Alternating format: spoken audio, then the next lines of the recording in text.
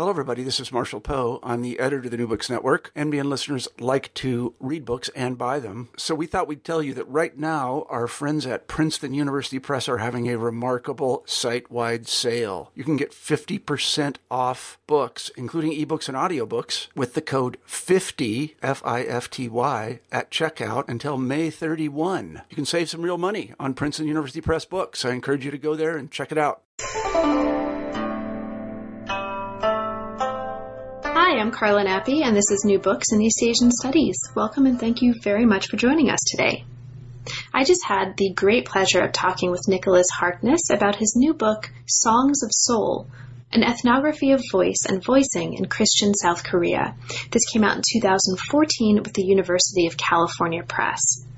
I'll get this right out there at the beginning. I loved this book. It was both really innovatively structured, really carefully researched, and also just very inspiring. So the book looks at the human voice, and it looks at the human voice as a mode or a medium of communication, as an object of cultivation, and as a tool or an emblem of ethno-national advancement for Protestant Christians in Korea, in South Korea specifically. Over the course of the book, Harkness introduces us to a number of people who are individually both voicing and also considering histories of the voice in this context of the relationship between tradition and modernity, the relationship between abroad and home, and the idea of what it means to be Korean in the modern world. It's a fascinating study if you're interested in modern East Asia, if you're interested in ideas and theories and practices of the voice and voicing, and if you're interested in, more broadly, what it can look like to create a sensory archive for an object and the study of an object like the voice. So it's really fascinating on all of those levels. I thoroughly enjoyed it, and it was really a pleasure to talk with Nick about it. So I hope you enjoy the book. I hope you have a chance to read it, and I hope you enjoy the conversation. We're here today to talk with Nicholas Harkness about his book, Songs of Seoul, an ethnography of voice and voicing in Christian South Korea.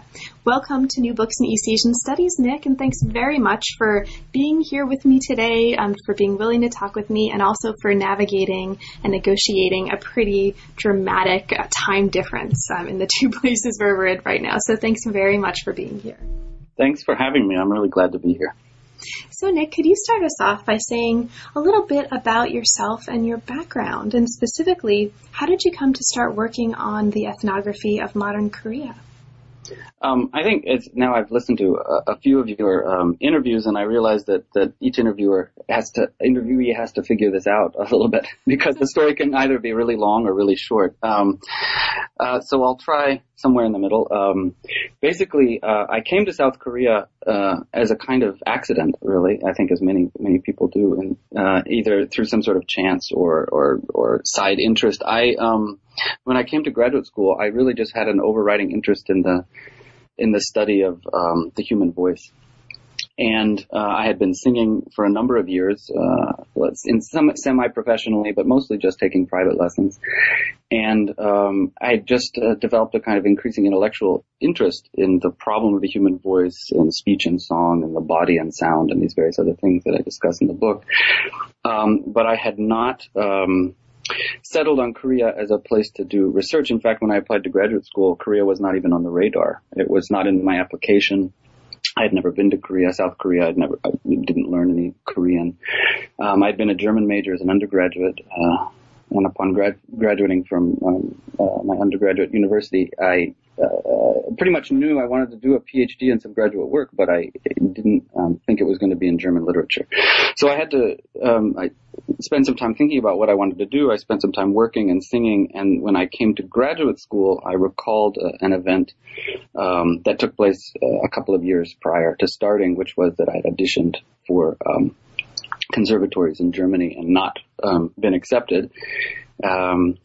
But I recalled that those who had been accepted were mostly Korean, or it felt like they were mostly Korean. And when I went to sort of look at some of the statistics and talk to people about Korean singers in European-style classical music and their presence in conservatories and on opera stages, I realized there were quite a few of them. And so in about 2 weeks before I started graduate school, I you have one of these interview meetings. That was at the University of Chicago, and you come in and you say more or less whether or not you're going to do the same kind of work you proposed in your application. And I said, well, maybe something in Europe or maybe something in Latin America where I'd studied some language. And then I said, well, maybe Korea. I've never been and I don't speak Korean, but this is what I think is going on. And everyone supported it. So I walked down the hall and I signed up for Korea. That's amazing. And that's amazing that they were so supportive at that stage of just starting Korean at the beginning of your graduate program. I think that's fabulous. Well, it's fabulous. I wouldn't necessarily advise it. It was, and I may still be dealing with some of that now, in terms of your preparation for the field and your preparation for a field like Asian studies, which is enormous and requires so much training and so much comparative training and so much history and so much language. I didn't really quite know what I was getting into, and I'll say I wouldn't have, I think, had the same kind of training at another university. I think the University of Chicago, where I did my PhD, was the perfect place for this project and for me. That said, they encourage real kind of let's say theoretical innovation, and are still preserve in some sense the anthropological tradition of going to the field and learning, right, when you go, and preparing as much as you can before you go. And so, at least when I was there, so in that sense, it was fitting with the tradition of, I think, the department. And I'm grateful for that. But again, now seeing Asian studies from the other side, it's such an enormous task to do this kind of work. I'm not sure I'd advise it for everyone. I had a similar experience when I started grad school, and I completely sympathize. But I can say the book itself is fabulous. And so whatever you did, just keep doing whatever you're doing and encourage students to do whatever you did, because it's fabulous. Oh, thanks. So the book itself, which is what we're here to talk about, is an ethnographic study of the voice in South Korean Christian culture. And it opens up at the same time both the spaces and the practices of South Korean Christianity and Christian cultures, and also more broadly the embodied practices of voice more generally. And so it really contributes at the same time to a number of different fields, but certainly to not just this intersection, but also to how we understand the ethnography of South Korea and of Christian cultures there, and also how we understand and think with ideas and practices of voice and voicing. So you've talked a little bit already about how you came to this topic. Mm-hmm. So you worked on this as your dissertation project, and it was transformed into a book. So why don't we then talk a little bit about that transformation? And specifically, were there any major changes in either the way you were conceptualizing the kind of work that the book was doing, in the shape of the project, or any major transformations from one form to the other? Well, sure. I think honestly put, the biggest transformation, it picks up on what I was just saying, to start from a kind of theoretical standpoint, an analytical challenge to figure out how to go from the question about what is the voice, or what should it be, or how should we talk about it. There had been some plenty, in some sense, research on this in ethnomusicology and in anthropology. But I had some other ambitions about what to do with it and how to do with it, and how to proceed with it. So the biggest challenge was to move from that kind of question to one that was really, really engaged, I think, with not only with the field of Korean studies, but a broader field of Asian studies, and also, I think, just a general readership. And I think that last point is what many people, when they go from dissertation to book, have to deal with, what to move to the footnotes and how to reformulate so that, people who might not be interested in the topic find themselves interested in it, so on and so forth.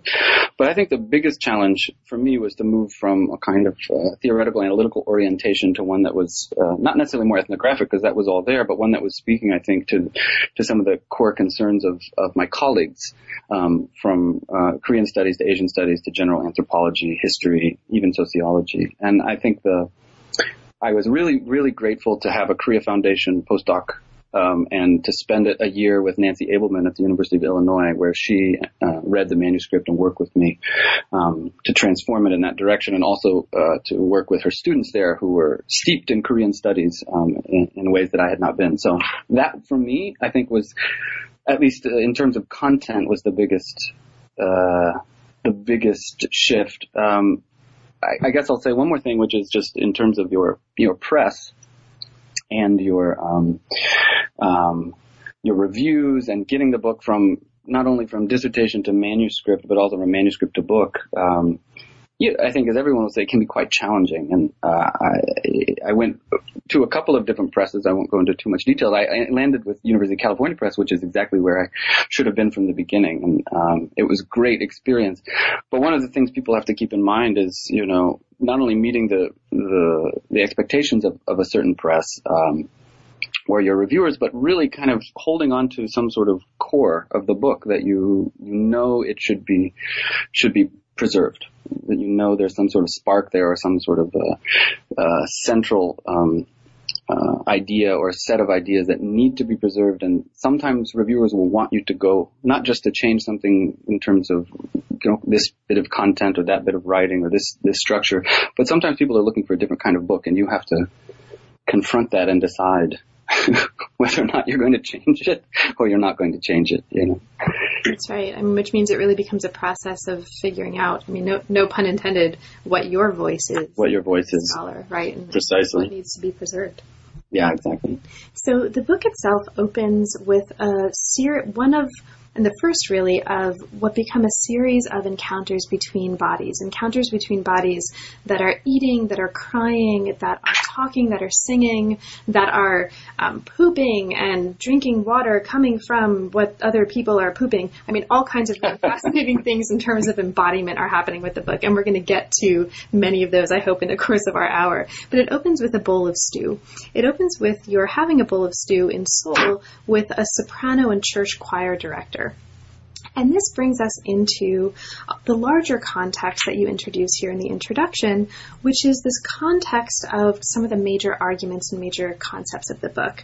Now, the book looks carefully at European-style classical singing in Korea as a Christian form of vocal practice. So there are many individual elements to that, which sounds like a very brief description, that we're going to unpack and explore over the course of our conversation, because all of those elements turn out to be really important. And they're embodied in this term that you introduce at the outset. And forgive me for mispronouncing everything. I'll just say that at the outset. I mispronounce my own name sometimes, as my students will tell you. So I'm going to give it a shot. Songak. Is that Songak? Songak. Okay, yeah. Perfect. Thank you. So Songak, this is one of the major concepts in the book, and it comes up right at the beginning. So let's start then at the beginning. What is Songak, and how would you describe this for listeners who've never heard this before? What's important to understand about the meaning of Songak at this early stage in order to follow the story of it through the book? Songak really just means vocal music. In general, in Korea, in my understanding and findings, Songak really refers to a kind of European-style traditional classical singing. So it's the unmarked form of trained singing, you might say. If you enroll in Songakgwa in the university, the department of Songak, you're studying vocal classical music. Otherwise, you're studying traditional singing or jazz, perhaps, or something like that. So Songak is important in this book because what I found was this type of singing, preserving in some sense an earlier European model, but this type of singing is directly related to Christianity, especially Protestant Christianity, although to some extent Catholic, because the vast majority of the people who sing it, who study it, who teach it, who have careers in it are Protestant Christians.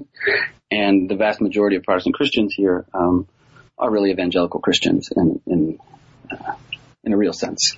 Great, thank you. And that becomes a really important part of this story. So the book is about Songak, it's about voice, but it's also about, on a number of different levels, an aesthetic of progress. So this incorporates both Christian progress more broadly, and also an idea of national progress, which is achieved among other ways, and we'll get into this, by purifying the nation of kind of unclean elements of the past. And that purification is also a purification notion of the voice. And so there's really, really interesting ideas of progress that the book uses songak and uses the voice and voicing to explore. Now, one of the questions explored in the introduction is a question that seems really simple, but it's actually quite profound, and you take us through this, and that is, what is the voice as an object of ethnographic study? What does it mean? What does it look like? And what does it involve to do a study and for you to do your study of the voice? To explore this, you bring us into and you suggest a notion of what you call a phonosonic nexus. So can you talk about that a little bit? What is a phonosonic nexus, and how does it get us into your particular, as an author, your particular goal in treating the voice as you do here in the book? Sure. That also was a kind of accidental conceptualization, and when I look at it now, it seems kind of simplistic, right? You have a kind of nexus of duality. It's whatever, there are many concepts that sort of claim to do this, and so it's not a kind of ontological assertion about the voice, what the voice is, but I think as you put it, what ought to be to proceed to be able to study all of this embodied and expressive practice, all of these links between speech and song, between the notions of a concrete manifestation of person in speech and song, and then something like a metaphor of a voice that stands for personhood or identity or perspective. That these things constantly get mobilized in our work, and we use them in everyday speech, newspaper articles and whatnot. So when I came to the phonosonic nexus, it was really just a way of talking about about actually making, let's say, analytically useful the more common observation that bodies are mobilized as sound in everyday social practice, but not to just reduce it to that observation. That is an observation. It's a very interesting one, but it doesn't get us very far. It's just an observation. So how to mobilize it analytically such that your data, when you're collecting it out in the field, whether it's utterances or talk about utterances or abstract structures of utterances, wherever you're working, allow you to consider vocalization not just as bodies making sound, but as, let's say, multimodal semiotic ways of engaging socially with the world. And it was just simply a way of saying there's a processual connection between what we're calling sound and what we're calling making sound, and then all of the extensions of those two categories, whether they be bodily or whether they be resonating out in the world, or whether they be mediated or amplified, whether they be highly complex in terms of phonology, or whether they be rather simple in terms of just a single voice quality like rough versus smooth or something like that. And coming from this, or using this as a point of departure, it allows us to begin here exploring some of the many spaces that you encounter the voice and that you show us an encounter with the voice through the course of the book. And these spaces and these forms of evidence, these media through which you're collectively amassing an archive of the voice include actual singing voices, include what people are saying about voices, what they're writing about voices, photographs of vocal cords, graphs and visual representations of units of sound, and they also include your own exploration of the kinds of vocal training and vocal social environments that you're exploring in the book. So your ethnographic research, as you describe it early on in the book, includes voice lessons, includes singing with a choir at one of the churches that becomes a really important space for the story of the book, and it also includes attending classes at Seoul National University's Department of Voice. And so the spaces and the media through which we encounter voice are multiple and form a really, really rich archive here that by itself is really fascinating, let alone looking at the story that you're using it to tell, which is also really fascinating. So let's get to it. Okay, thanks. So the book is separated into two parts, and part one looks at different vocal practices and their associated moral contexts in Christian South Korea. Chapter 1 is an introduction to the major themes and major concepts of the book, and you take us into 3 moments in this first chapter where you're exploring the larger question, what's the relationship between a change of sound and a change of meaning?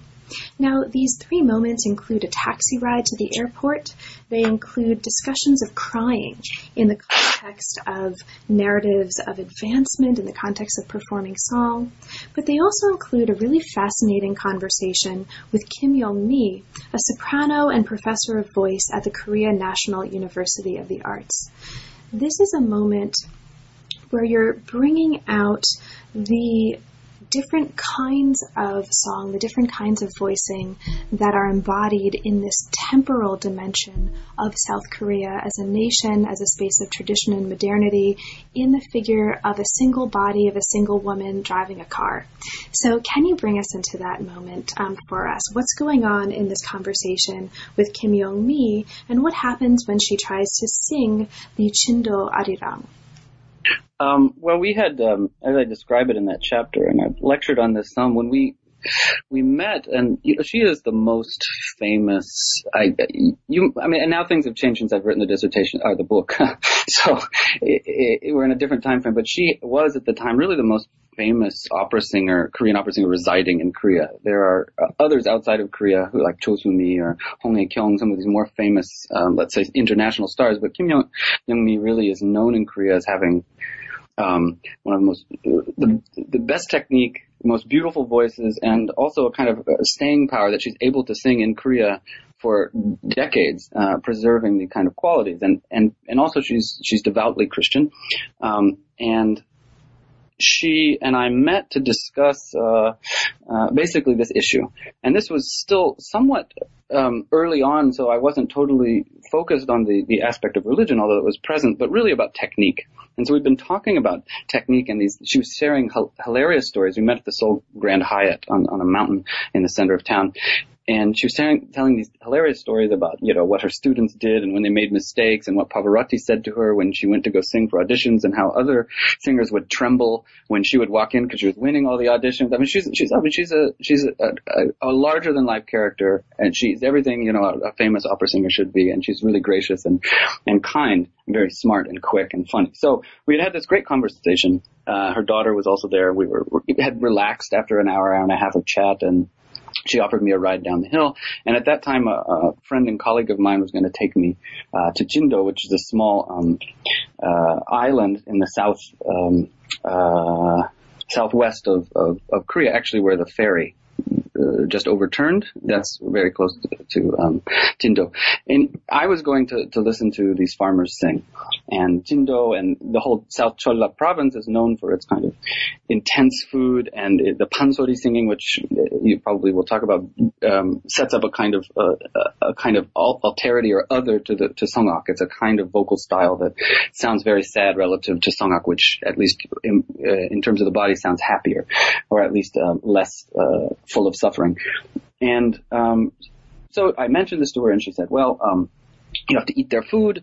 And also, do you know this song, the Jindo Arirang? And the Arirang is a famous kind of set of folk songs on a familiar linguistic theme, Arirang, this term, this kind of opaque term.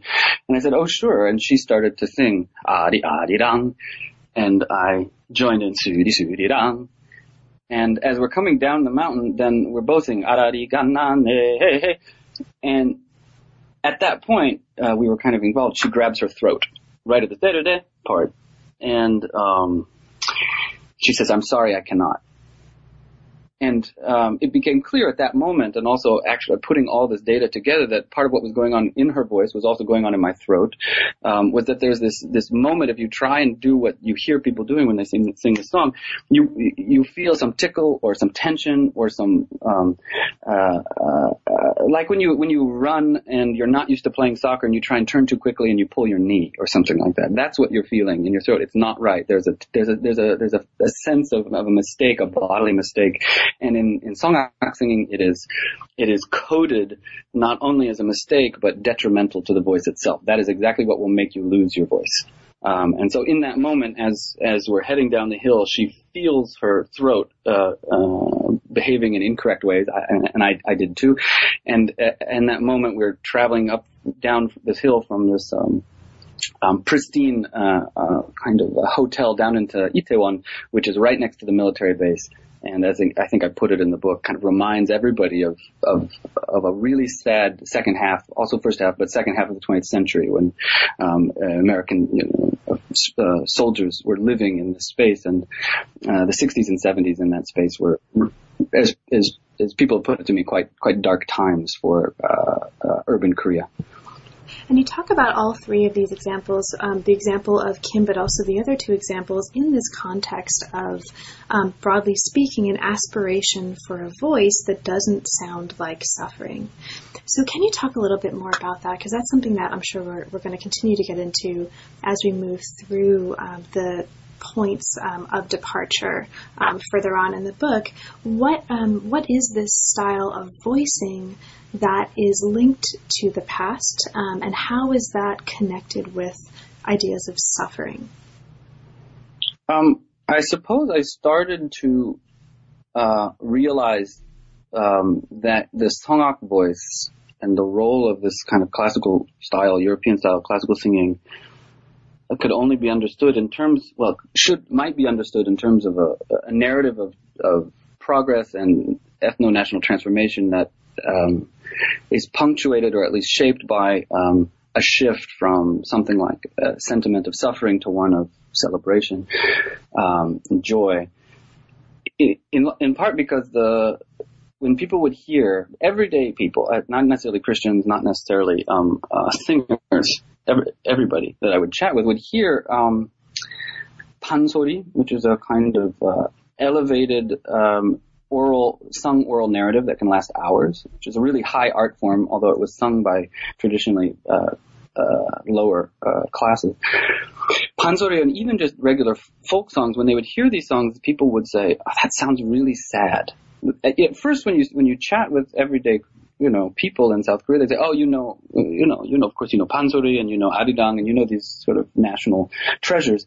And then I would say, "Well, do you listen to it?" And it's like, "Well, not so much." And I said, "Well, why not?" And they're like, "Well, it sounds so sad. It sounds like it hurts." And in large part, the training develops the vocal cords in such a way that it builds up some calluses. I mean, it depends on who you're training with and what your tradition is. But this sound, for many people, became a kind of sound of roughness and sadness, and a particular time in Korean history where sadness as a kind of aesthetic quality was cultivated in the voice, and part of a kind of autoethnographic self-narration of Korea's place in history, its moment of suffering. So you have a kind of almost variationist linguistics. That is, you have older speakers, older singers who statistically sound vocally sadder, and part of that is because their voices sound like they're from the countryside. Part of that is because more people were working class and poor. Part of that is because of the traditional music. Depending on how you cut it, I mean, oldness and pastness for many people in the voice sounds rough. It sounds like the voice of hardship.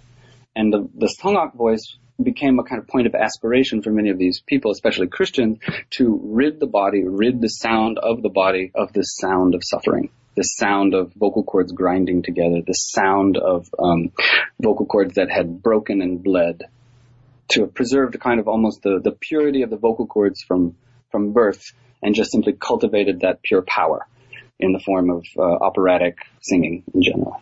Great. Thank you so much. And we'll talk a little bit more about that as well in a few moments. Now, before we get there, and before the book gets there in more detail, we look at a chapter 2, that treats the Christian narrative of progress in Korea and melds that with an exploration of the voice in different registers. So here you are taking us into two major events from 2008. One is the inaugural speech of a new president, Lee Myung-bak, who was also an elder at Somang Presbyterian Church, which is one of the major spaces of this city. Now, he announces as a part of his speech that South Korea has reached the status of, as you call it, an advanced nation. And you juxtapose that with another speech. This is a set of actually public protests that erupted months later after the inauguration against Lee's government that have to do with, among other things, a concern with beef and with buying or allowing in beef from the U.S.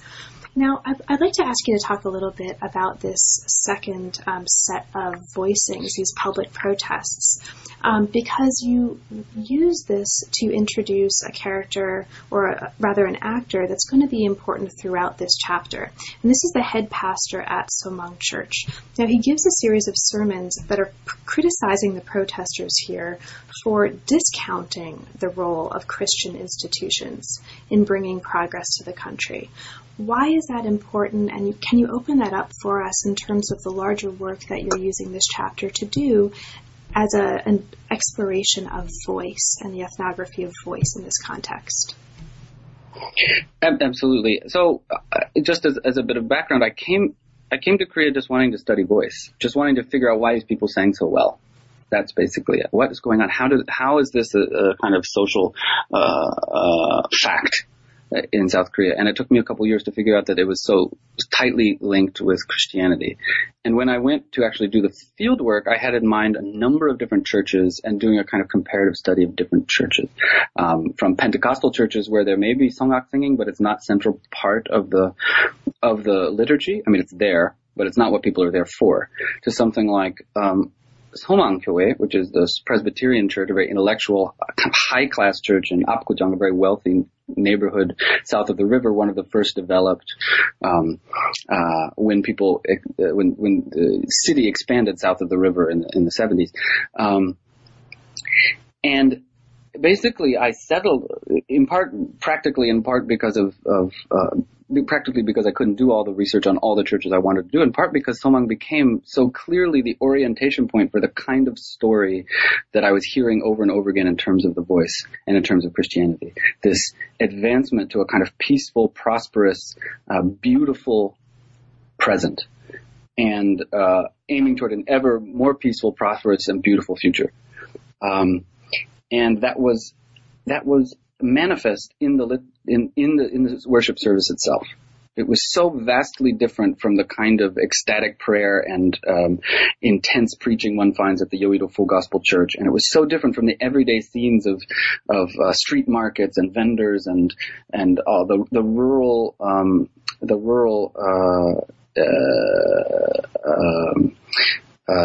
let's say villagers who had moved to the city by the millions in the 60s and 70s, right? It was such a different picture.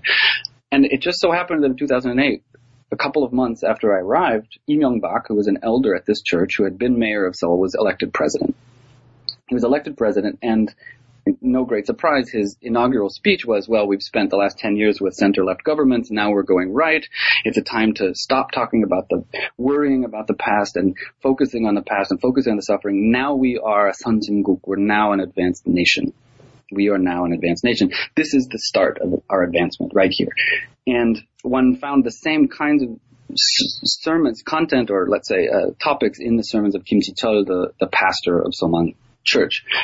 Shortly after Lee Myung-bak took over the government, he had many problems going in with stacking his cabinet full of cronies and these kinds of things. But there was, let's say, a false report about the safety of American beef that nonetheless produced enormous protests against Lee Myung-bak and his government regarding beef, regarding how much he cared about the country, regarding his relationship to the U.S., regarding free trade, regarding tons of things that I couldn't really discuss here. But it's set up precisely, I guess it became just a perfect emblem of the two kinds of narratives that were clashing in the voice itself and in what people thought about the voice, particularly from the Songak perspective. And so, the reason that this became part of the book was in large part to highlight that those two kind of competing narratives about what advancement and progress meant for South Korea relative to the hardships of the past. And the Christian narrative and the elite narrative, because every Christian narrative is not elite, but in this sense, the Christian narrative is an elite narrative of elite leaders and elite institutions guiding the way, And I used this to set up an analysis of a sermon by Kim Ji-chul, the head pastor of Somang Church, where he's at the height of the Beats protest, voicing the different perspectives of Jesus versus the Pharisees. And one can see in the very voicings a kind of parody of the Pharisees and a kind of idealization of Jesus through his vocalization itself. And it links up very elegantly with not only the ideologies of voice at play, but also the actual practices of vocalization that I was finding in singing and speech elsewhere. And you really mean see. You really mean see. There's a spectrogram, or there's spectrograms here that visualize some of the voicings that Kim Ji-chul is actually using as part of this sermon, which is fascinating. And this is one of the moments that really struck me as a reader, that when I really realized what a fascinating and really multi-layered archive you're bringing to this project. So for scholars, for readers, for anyone who is interested in sound and what it can look like, literally and figuratively, to create a kind of sonic archive in many different forms and using many different media to look at and to listen to the ethnography of sound and soundscapes. This is really a model for what that can look like. So it's a really fascinating part of the book. You really are looking at how his voice is heard, literally, by how he's pronouncing certain words and voicing certain characters. So I love that. That's another way of putting that. I really love that part of the book. So this brings us into a next chapter that I'm not going to ask you to talk too much about because we've actually already talked about some of this. This looks at the role of singing for Korean Christians as a kind of privileged form of social action, and it considers here the position of songak at the intersection of singing and evangelism. Now, what it really goes into here in a large part of this chapter is precisely the kind of consideration of the physicality and the physical consequences of this suffering and of these sounds that are contrasted with songak.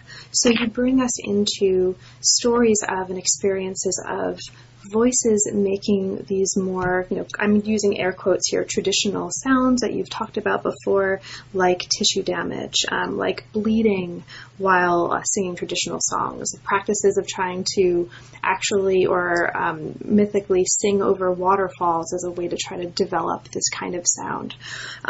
You look at different mouth shapes associated with different kinds of singing. So this is a really wonderful chapter for body historians and for people interested in reading about embodied history and body history. Of course, that's true of the whole book, but it's really true in a very visceral sense in this chapter. Now, I mention this so that we can move to a contrasting chapter, chapter 4, where you're really looking at the qualities of songak that are developed and understood in contradistinction to the kinds of qualities of the rough vocal cords, of the kind of singing that I just talked about. And this is an aesthetic and an ethical quality called cleanliness. So we talk here about the qualities of cleanliness in the songak voice, and this becomes important on many different levels. So to start us off here, can you talk about this a little bit? What are the qualities of a clean voice? What does it mean for your communities here that you're talking to talk about a voice as being clean? What is a clean voice? It took me a while to settle on this kind of descriptive metaphor, if it really is a metaphor. But it's for speakers, it's not generally a metaphor. And I had to figure out what that was referring to. When they heard someone's voice and they said, "Oh, this is 너무 깨끗해요. It's so clean." I too thought something like that, so I agreed in a way, but I didn't know quite why I agreed, I guess. And so in conversation with people and having them listen to various kinds of singing, from explicitly operatic to explicitly traditional Korean with scare quotes, as you put it, to all sorts of different kinds of singing, I realized that it's settled pretty much on two things. One is a kind of absence of raspiness, of breathiness, which is a sort of obvious one, and to have a kind of vocal cords that are we take this also in scare quotes, of perfectly aligning and passing just the right amount of air through so that you get a pure and focused sound without sounding like anything is squeezing or anything is rubbing or anything is letting some air through and creating sound if there are abrasions on the vocal cord. So instead of it's that would be the difference between unclean and clean. And the other thing is a kind of wobbly sound, which a lot of people, younger singers, associate with older singers and also traditional music. That is, instead of a kind of naturally, again, scare quote, occurring vibrato, you would hear a kind of forced vibrato, that kind of sound. So one is a function of the surface quality of the vocal cords, and one is a quality of the habituated muscle tension of vocal cords. And those two things together determine generally whether or not people hear a clean or an unclean voice. So you talk in this chapter about something that is going to continue to be important later on in the book, and that's the significance of study and work abroad in helping Seongak singers develop this kind of clean voice. And I think in the conclusion you put it, in Seongak singing, one can actually hear a topography of other countries depending on where abroad these singers have trained in order to develop this clean voice. Now, you also in this chapter talk about cleanliness of the voice in its connection to ideas of hygiene, sanitation, and health, and concomitant notions of progress more generally. So I wonder if you could talk just a little bit about that, because that's also a really important part of the story for readers who are interested in narratives of modernity, I think, and how they link up with the physicality and also narratives of the voice. Well, as I guess I started realizing just how often this term cleanliness was used to describe speaking and singing voices, it also became clear to me that much of people's narratives of South Korea's transformation from a kind of war-torn country to one that you might now encounter is around issues of cleanliness and let's say the sanitation of the streets, but also of hygiene and various other things. And so it gave me a chance to situate this metaphor of cleanliness of voice, which might just seem like a kind of convenient one, within to anchor it within a sensuous history of South Korea, highly ideologized according to the here and now of the present. That is, we look around, we see clean streets. Before it was something else. And people gave numerous examples. One of which you mentioned earlier was the example of the notion of pansori singers. Some informants and some colleagues will get upset for me for bringing up this topic again, but it came up in conversation so many times I can't avoid it. Pansori, okay. Pansori singers, and it wasn't just pansori singers, but it came out through their narratives. The pansori singers, some of them consuming basically. If I can say it, shit water is the way it's been translated to me. The idea was that you had outhouses and you wrapped, there are various versions of this, but basically when people are sick and their body is swollen up and they have a fever, if you took a piece of bamboo, wrapped it tightly in canvas or something like that, and left it in an outhouse for a long time. You took it out, you unwrapped the bamboo. Inside the bamboo would be just a very kind of clean, pure substance. You boiled that to get rid of any parasites. You drank it, and it would operate as a kind of a medicine. And in various forms of so-called traditional medicines, people use these kind of urine and feces and various other things to stimulate the immune system. But in this case, it gets narrated as people drank poop, exactly as you say, and we don't. And then that would become a kind of structuring narrative for the unclean voice and the clean voice, the suffering voice and the non-suffering voice, the voice of the past, the voice of the present, so on and so forth. That's right. I mean, and as a historian of medicine, I have to just emphasize what you just said, which is this is something, making medicines or making some sort of supplement out of what we consider to be excrement is something that you see all over the history of medical recipes and actually in a lot of cosmetic stores right now. It's not just something that's associated, right, with scare quote traditional medicine, but it's actually, I mention this as well because it's a really interesting moment of the story that really speaks to, it's actually one of several moments moments in the story that speaks to the history of recipes and consumption and medicine in a way that might not be obvious to readers from the description of the book or from the title, but that they might want to look especially at. And this comes up in chapter 4. And I wish, just as you say that, I wish I had included a footnote explaining precisely what you just said. that would have been just and fair to everyone. That I missed that. Even so, my apologies. No. That's what this conversation's for, right? So we move from here, as we move from chapter 4 to chapter 5, we move to the second part of the book called the sociality of voice.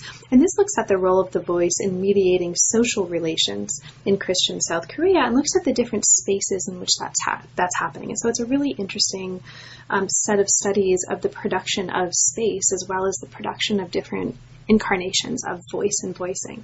Chapter 5 looks at how the lives of Christian singers in Korea are based in different institutions, and a pair of institutions come up as particularly important here, and those are the institutions of the church and the university. This chapter shows a really enormous contrast between these two institutions and also talks about the challenges that contrast poses for singers' voices as they move among them. So let's talk about just a couple of aspects of this as a way to bring out some of the really interesting things happening in this part of the book. You talk here about different models and structures of discipleship that a singer encounters in the church versus in school. Since this is so important for really shaping their experience as singers and their training as singers, could you talk a little bit about that? What are these different models of discipleship, and what's important for us to understand about that in order to understand what comes next, or rather the larger argument you're making in this part of the chapter? Sure. I guess the two institutions I compare, or at least I allow my informants to compare for me in this chapter, are the church and the school.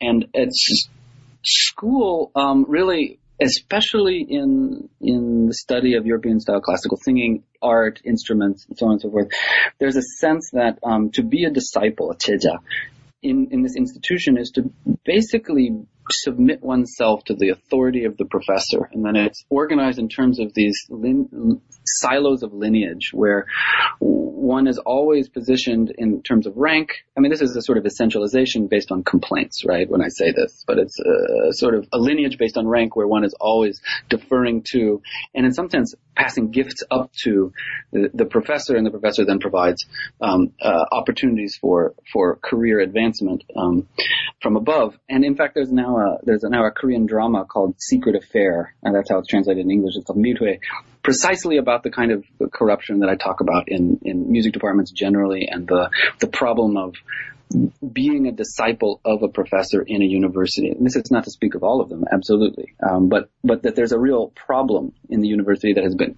as I put in a footnote, one of my first informants was fired for extortion, extorting her students of money. So that is the kind of complaint of the disciple in some of these institutions. When they compare that with the church is full of as many scandals as the school, if not more. Pastors are constantly being fired or asked to leave for various shady dealings. The pastor of the largest church in the world, the Yoido Full Gospel Church, was just convicted of fraud and tax evasion, and his son as well. His son went to jail, and the head pastor, who's now retired, I think had a suspended sentence or something.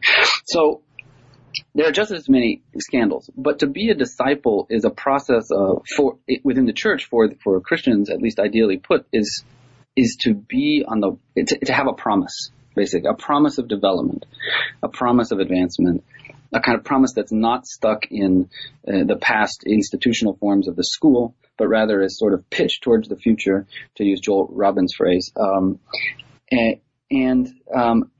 Even with the scandals of being a disciple of Jesus in these churches, just based on association with the church, one still has the sense that the church is the place where discipleship is actually cultivated and real, and then they can do this through their voices. Great, thank you. And you talk about, in discussing who gets to occupy the role of singers at churches, you talk about the importance of differentials in terms of class, money, gender, and also the importance of soloists as figures here.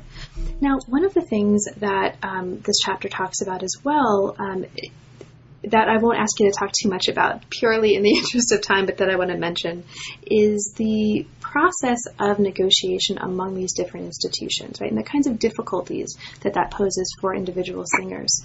But it's not just movement across these two institutions that you're opening up here. It's also movement to and from different social spaces within any one of those institutions. And in describing the kind of transformation that happens vocally when individual students here in the example you give us move to and from different social registers, even just in the context of the school, you raise a concept that you call qualic tuning.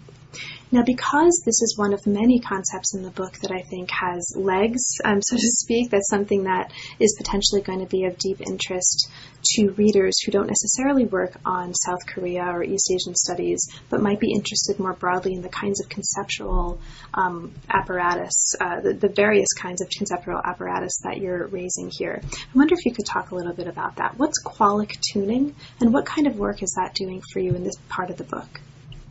Well, I had a real problem of figuring out analytically how to talk about these abstract qualities of things like cleanliness or suffering or something like that seem to be attributed to, let's say, the voice.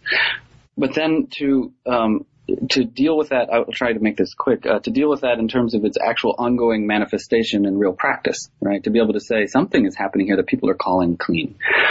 And it's a sensuous quality, it's ongoing, and this is what we generally call qualia.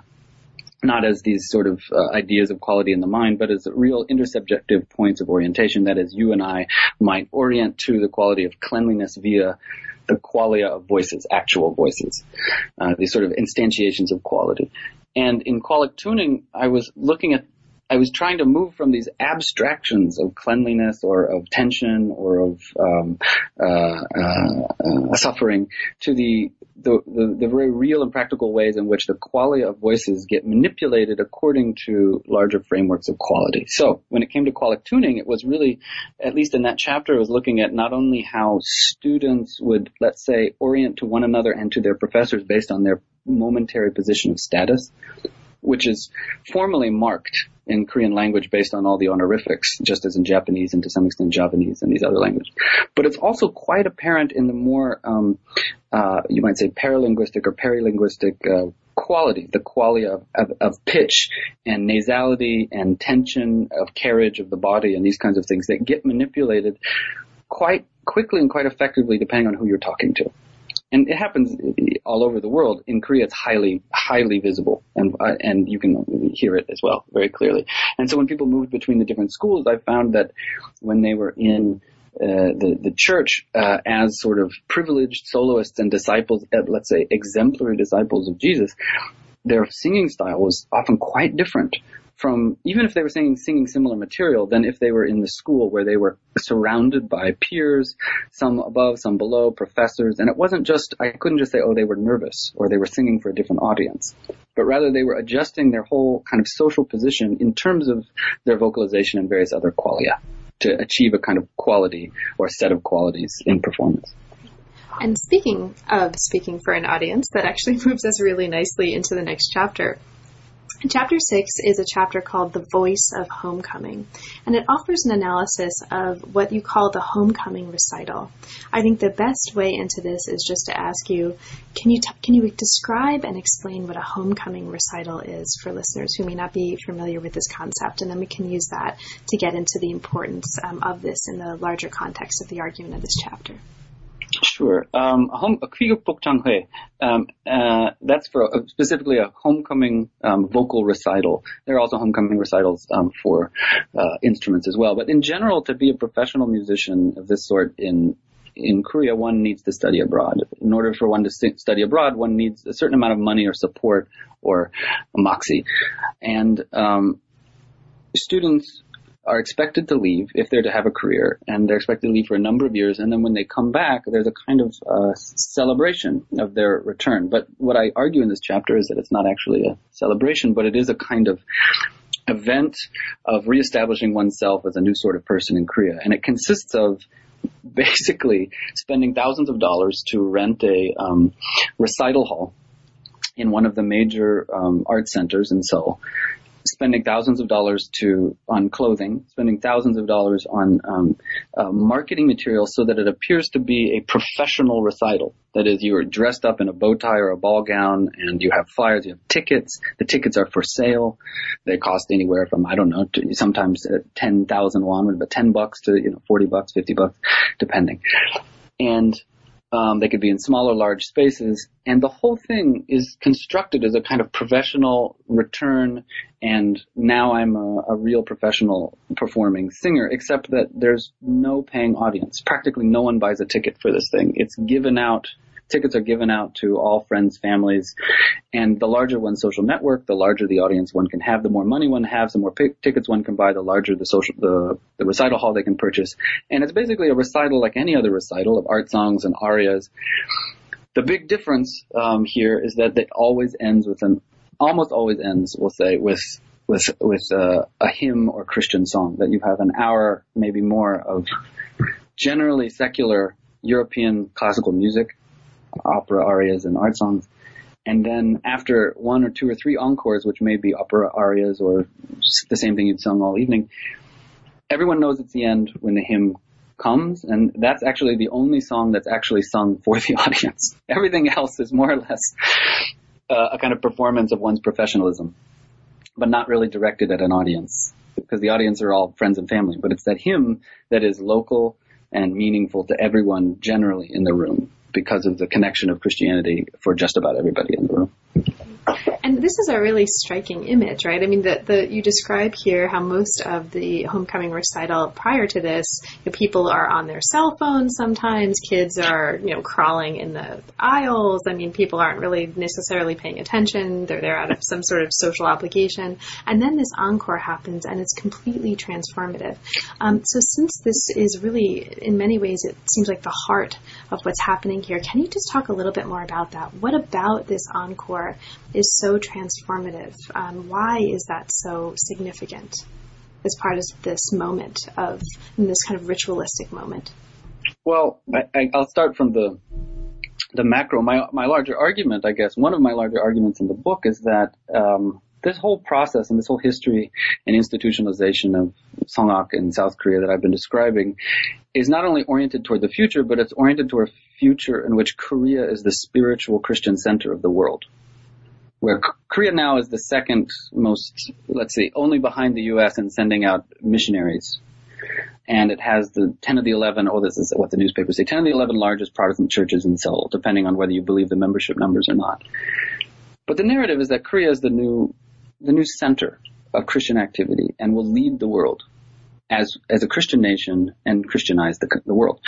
And so this homecoming recital, and so in that narrative, the Songak voice, while obviously having come from, if you come from Europe and the United States in a sort of historical sense, is reappropriated as the true voice of the Christian Korea from many of these singers. It is the natural voice, it is the God-given voice, and it's the voice of evangelism for a large portion of Christians in South Korea. So when you arrive at the hymn, in the final moments of this homecoming recital that's cost so much money and is part of an individual's career, a family's career, a whole school's career if they're very proud of this person.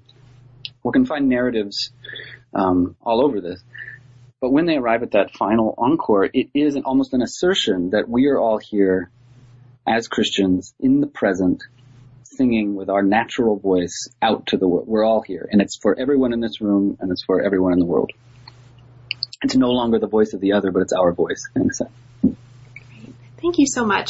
Now, as we move to the final body chapter before the conclusion, we move to a chapter that looks at feeling explicitly. And specifically, it looks carefully at the notion of what you translate here as heart-mind, to understand what it means to sing with feeling in Christian Korea. And it's not what we might initially think of as singing with feeling.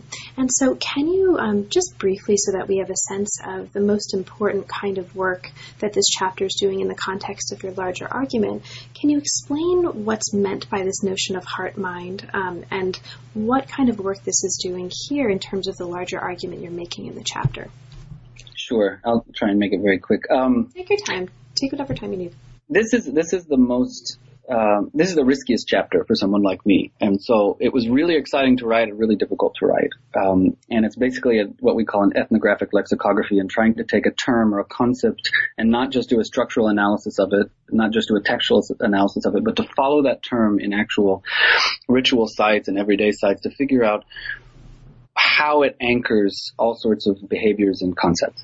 And this concept that I settled on was malum, which is a kind of gloss of the Chinese shim in Korean, which is often either heart or mind or some combination of both. And so what I tried to do is that I had spent all this time talking about suffering and joy and sadness and peace and all of these kind of feelings or sentiments that may be bodily manifest and may be evidenced through kinds of vocal sounds or other behaviors. And I didn't want to just talk about those emotions. Those were there, but I found that most study of emotions settles on those terms. And what I thought was to take this notion of the heart mind, which my informants and friends constantly used, and explore the actual locus of where people said they experienced feelings, sensations, emotions, so on and so forth. And I found that it was very closely connected to the emergence of a kind of Protestant speech register, where malum, not only in Christian practice, is the link between a person and deity, but also in the emergence of Bible translation and the emergence of hymns and the emergence of just everyday speech in terms of a Christian register, that malum becomes constantly mobilized as the place where kind of pure feeling and also thought and dreams and hopes and wishes can be entertained. And so the malum then becomes the kind of embodied emotional and sentimental place of the kinds of feelings I've talked about throughout the chapter, and a way for people to understand themselves to be connected one to another emotionally. Great. Thank you so much. And one of the really interesting things, at least for me, that's happening here in trying to understand how and where malum is being performed by these singers is it's not expressed with as much feeling as possible so that you can stir the feelings of the audience, right? It's more embodying a kind of calmness, and I think you, as you put it, a maturity that allows you to stir the emotions of others more than a kind of out of control, look at me, I'm so emotional, singing with feeling might be able to do. So it's this tension that's not tense, ironically. Which is exactly what the ideology of let's say European style classical singing is, to have an untense tension, precisely in that way. Fabulous. Thank you.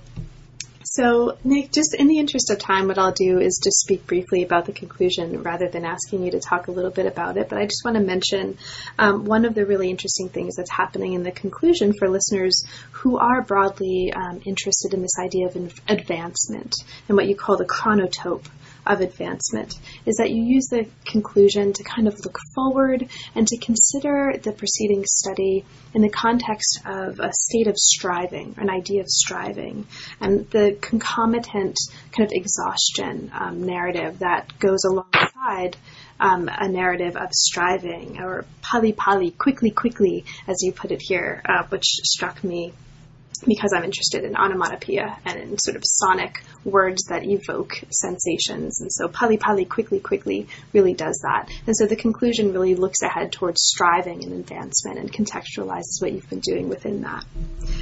So thank you, Nick, for spending so much of your time so early in the day for you in talking about a book that I should just, flat out say I really loved and found really, really inspiring. And I hope that's clear from the conversation. Now, we didn't have a chance to talk about so much of what's going on, and all of the chapters are so rich and are full of case studies and people and concepts and treatments and narratives that we only barely scratched the surface of. Now, is there anything in particular, given all that we didn't have a chance to talk about, but that you'd like to mention for listeners, and perhaps especially for listeners who haven't yet had a chance to read the book? I think you did thank you, first of all, for taking the time to do this and asking such great questions and allowing me to blather on about them. I don't have much else to say other than I think, one way that I now read this book, having written it and gone back on it, is a larger kind of question about how sociality emerges in relation to sensuous qualities. And there's been a lot of work on the senses, on emotions, on affect, on embodiment, on song, and all these various kind of categories of our sociocultural lives, historically and presently. But I realized reading back on this that it was a kind of project not only about the voice and the body and about emotions and about Kriya, but also kind of more general how social groups are oriented around these ritual sites of dense sensuous qualities. All these different ways in which, whether they're smell or taste or auditory or whatever they might be, construed that way. And so when I now read this book, I see it in a sense as starting with budae-jjigae and all of the kind of, the kind of old post-war spicy food to the kind of purification at the end is a bigger question for me, I guess. So I would encourage readers to read it also in that sense if they wanted to. Thank you. And so now that the book is out, and congratulations on what in every way is a really fantastic book, what's next for you? Are there any projects that are currently inspiring you, and what are you working on now?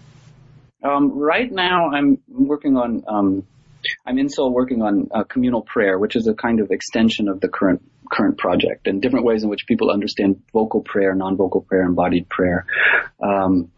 And as I said, it's a sort of extension of this book. But the next big project is really the point I think I just made about reading this book. It's a larger study and a larger conceptualization of sensuous qualities and sociality that draws on ethnography of Kriya. And in some sense, it takes a different turn. If this entire book was really focused on how a certain stratum of Protestant Christians try to purify and the voice and the self. Now I'm looking more generally and beyond Christianity, although still including it, on the process of intensification and forms of intensity across multiple semiotic channels and the kinds of sociality that emerge in relation to those events. Well, that sounds fantastic, too. So that's very vague. I'm sorry, but no, it's great. So I'll look forward to talking with you about whatever book comes out of any of those projects in the future. And thank you so much for talking with me. It's really been a pleasure, and the book is super inspiring. So thank you. Thank you, too, and likewise. It was a great conversation. Thanks. You've been listening to New Books in East Asian Studies. Thanks very much for joining us, and we'll see you next time.